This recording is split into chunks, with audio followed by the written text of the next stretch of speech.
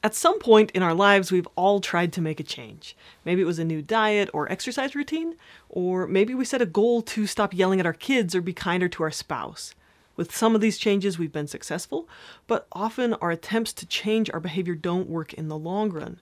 We go back to eating impulsively or yelling at our kids. Why is that? In this segment, we're going to explore how we can improve our chances of creating lasting change. I'm going to show a very short clip from Saturday Night Live. It's supposed to be a funny example of how not to do therapy. This is English. Stop it. So I should just stop it. There you go. Just stopping it often doesn't work, and it has negative side effects. If just stop it worked for every problem, then you wouldn't be taking this course and no one would ever come to therapy. If we could just willpower our way to change, then none of us would feel stuck or need help to grow. So I want you to consider, what is a problem that you've been having that just keeps coming back? A problem that you've made multiple attempts to change, but so far nothing has worked. What have you tried? Take a minute and write down, what this problem was. Almost everyone who comes to me for therapy has already tried just stop it, and it's not working. Nothing they're trying is working. So one of the ways of looking at that is thinking, they just haven't tried the right behavior yet, Try a different diet, try a different way of forcing your kids to do stuff. But what if the solution is the problem? What if focusing on behavior change is at best a waste of energy, and at worst, it's making things worse? When working with addicts in residential treatment, we have this term called switch addictions, which is basically used to describe the cycle of behaviors that occur when we take away someone's drug of choice. So, for example, when we take in a client who's addicted to alcohol and they no longer have access to it, they'll often start demonstrating other addictive behaviors, which, depend on the circumstance, but it might be disordered eating or overeating. And when we try to help them change those behaviors, then they might switch to compulsive sex. And if we try to crack down on that, they might switch to creating drama in the community, or obsessively reading, or obsessing over schoolwork, or self-harm. And the list goes on, right? So just forcing someone to not use drugs is like chasing the behavior around the mulberry tree.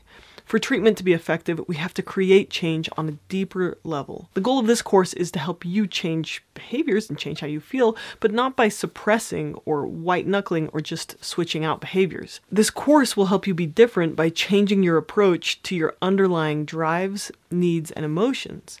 But to do this, you may need to shift your paradigm. One of the reasons that just stop it doesn't work is that it's based on the worldview that we are bad people who do bad things. This allows very few options to create change. Things like, punish the behavior, shut down the behavior, and suppress the behavior. Now, if instead we see people as inherently good, as people who are generally doing the best they can with what they have, then there must be a reason they're doing what they're doing. This gives us a lot more flexibility to help them. Things like solving the underlying needs, trusting that our emotions have a purpose, seeing an underlying function, even if it's dysfunctional, to the behavior.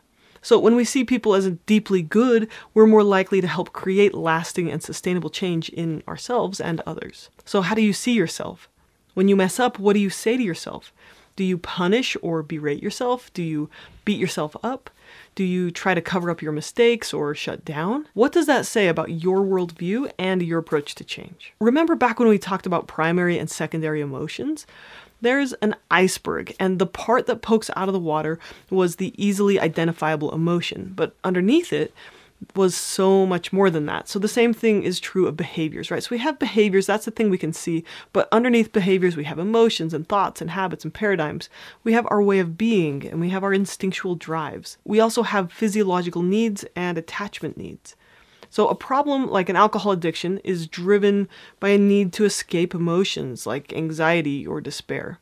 Or it could be an attempt to escape a problem that someone just doesn't know how to solve, or how to deal with, childhood abuse or poor life choices. So regardless of what the underlying problem is, if we fail to treat and resolve the emotions beneath the alcoholism, then we're just going to play whack-a-mole with behaviors. Behaviors come from underlying drives, functions, or rewards to those behaviors. So if we want to solve problems and create lasting change, we really have to go back to the idea that every behavior serves some function.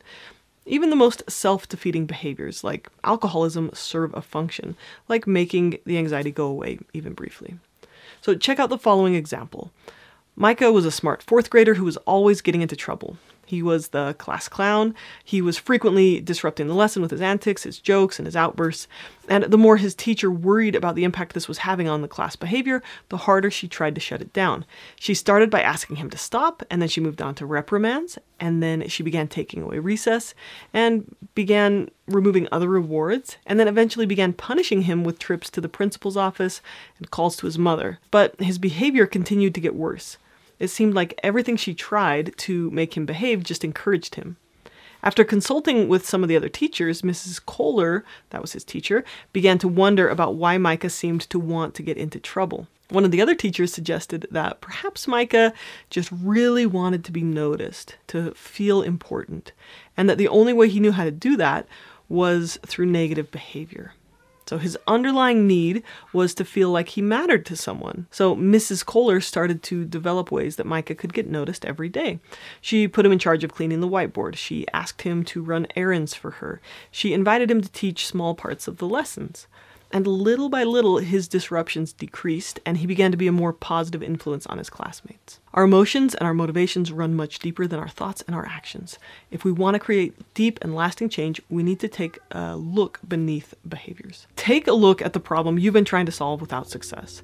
I'm going to ask you a series of questions you might consider for different ways to approach your problem. And then I just want you to write down 1 to 2 of them that you would be willing to try with your situation. What emotions are underneath this behavior? What are your underlying needs? These include needs for physical survival, for attachment and connection, for safety, and for love. What resources can you reach out to? So, for example, who are some people you could talk with? Are there books on your problem? Do you know of anyone who's overcome a similar difficulty? What community resources are available to you? And this one, this question just encourages you to do some research and find out what resources are out there. What are your internal reasons for why you want to change? So, for example, with the desire to improve physical health, an external approach worries about numbers on the scale, counting calories, mind over body, external pressure, like shame about fat, and how people think about you and how people see you, right? Those are all external sources of motivation. And about 95% of diets fail. Diets generally use this external approach, right? An internal approach would focus on how your mind and body feel each day when you work out, on listening to your body's cues for hunger and fullness, on paying attention to your sensations when you overeat, etc. So behavioral change that comes with these natural and intrinsic rewards is more sustainable. So the approach I just described is called intuitive eating, and it's been shown to be a lot more effective at helping people maintain a healthy BMI than any kind of diet. Behavioral change that suppresses emotions needs to be constantly sustained by external rewards or willpower, right? Just white knuckling it. And it basically, all change takes work, but deep change gets easier and more rewarding over time.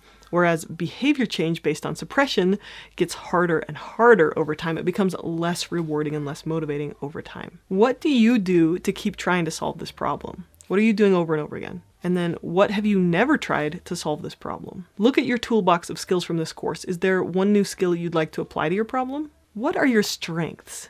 Use your strengths instead of your weaknesses to create change. What are you really good at? How can you apply those strengths to your problem? Now, often we just don't know the answer to these questions, but asking the question opens us up to look for more flexible solutions instead of just doing the same thing over and over again. If you really want to create deep and lasting change in your life, you need to look underneath the behaviors and look into your thoughts, emotions, beliefs, and feelings. By getting creative and trying new things, you really can create lasting change in your life.